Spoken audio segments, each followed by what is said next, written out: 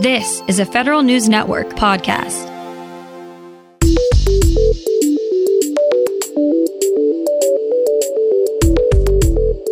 Coming up on today's Federal Newscast, the White House lays out another method for attaining its environmental agenda through procurement.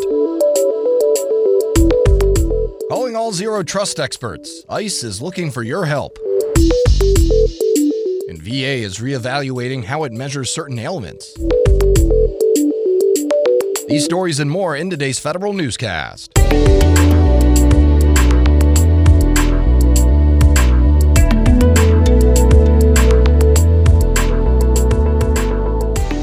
Welcome to today's episode of the Federal Newscast. I'm Eric White.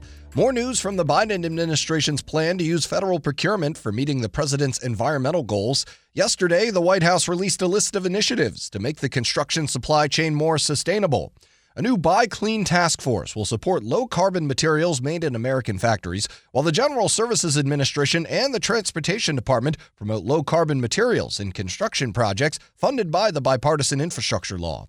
Also, the Energy Department will form an Industrial Technology Innovation Advisory Committee to create a strategy for lowering the carbon footprint of the U.S. industrial base. The Energy Department is also looking to boost cyber defenses across the electric grid. Federal News Network's Justin Doubleday reports. DOE's approach to combating digital threats to the grid includes encouraging electric utilities to adopt monitoring technologies using financial and other incentives. It's also setting up an Energy Threat Analysis Center to share threat intelligence info across industry and government. That's according to Kate Marks, Deputy Assistant Secretary for Preparedness Policy and Risk Analysis. Our hope ultimately is really that we'll have the ability to have automated threat detection and response. Kind of in the long term, that capability is what we're aiming for. Justin Doubleday, Federal News Network. Immigration and Customs Enforcement is looking for zero trust security consultants. ICE is planning to buy cybersecurity advisory services, according to a recent request for information. The Biden administration released its zero trust security strategy last month. ICE says it requires the expertise and analysis of industry-leading zero-trust analysts, consultants, and practitioners to meet the new White House requirements. The partner would support ICE's chief information officer. The Postal Service's regulatory agency seeks feedback on the dashboard it's building to track USPS delivery performance. Federal News Network's Jory Heckman has more on that. The Postal Regulatory Commission launches the beta version of its USPS data dashboard, but is looking for public feedback for its final launch. The dashboard will display national-level service performance data for the Postal Service's market-dominant mail products. The Commission says the dashboard reflects information that is already available to the public, but not easily accessible on its website. The dashboard doesn't have the capability to visualize USPS performance at a regional or zip code level. The Commission will accept comments through March 18th. Jory Heckman, Federal News Network. FEMA is on the path to modernize its communications capabilities. Over the next 5 years, FEMA's voice and data services, as well as its contract center capability modernization program and its national warning system, will receive technology and capability upgrades. FEMA awarded AT&T 4 separate contracts worth $167 million through the Enterprise Infrastructure Solutions, or EIS, program. As part of the voice and data upgrades, FEMA's wireless services will move to Wi-Fi 6. It will also reduce the footprint of its enterprise network, making it more scalable and secure. Agencies get some help to make the most out of their cloud services. Federal News Network's Jason Miller explains. With the continued proliferation of cloud services, agencies need a strategy to ensure they're optimizing, refining, and controlling costs. The Federal CIO Council is providing some help with a new cloud tagging strategy guide. The guide aims to help agencies develop and maintain an internal standard for tagging infrastructure, platform, and software as a service. The strategy guide details 4 kinds of tags: security, technical, business, and automation, and a 5-step process to implement the tagging strategy agency-wide. The council also lays out best practices to formalize tagging and naming conventions. Jason Miller, Federal News Network. The Senate is taking up another attempt to make the Plum Book an online living document. Senators Tom Carper, Mike Braun, and Jeff Merkley are reintroducing the Periodically Listing Updates to Management, or Plum Act. The bill would require the Office of Personnel Management to maintain a public directory of data on the president's appointees and other senior positions.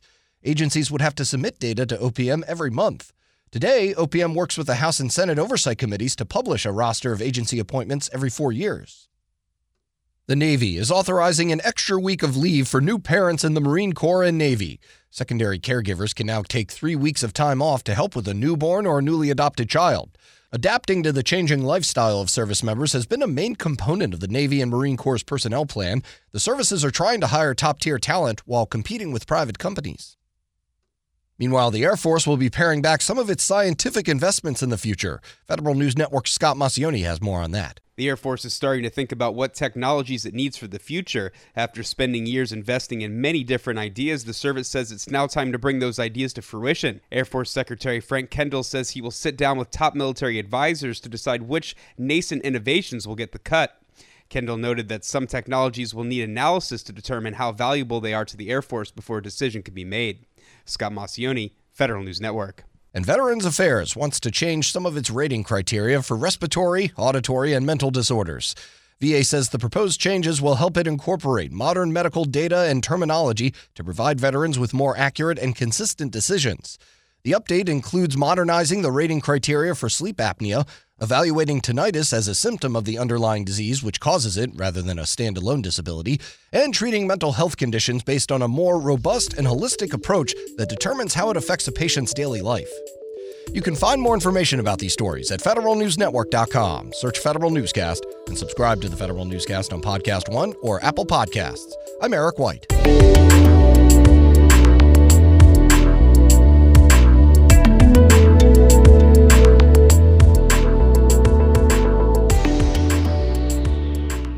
Reconnect with a carpool or vanpool. Even if you're commuting just a few days a week, Commuter Connections can match you with others that live and work near or at the same place as you. Prefer taking the bus or train? There's never been a better time to reconnect with transit. Plus, you have the added comfort of knowing Guaranteed Ride Home is there for any unexpected emergency for free. For more options, visit commuterconnections.org or call 1-800-745-RIDE. Some restrictions apply.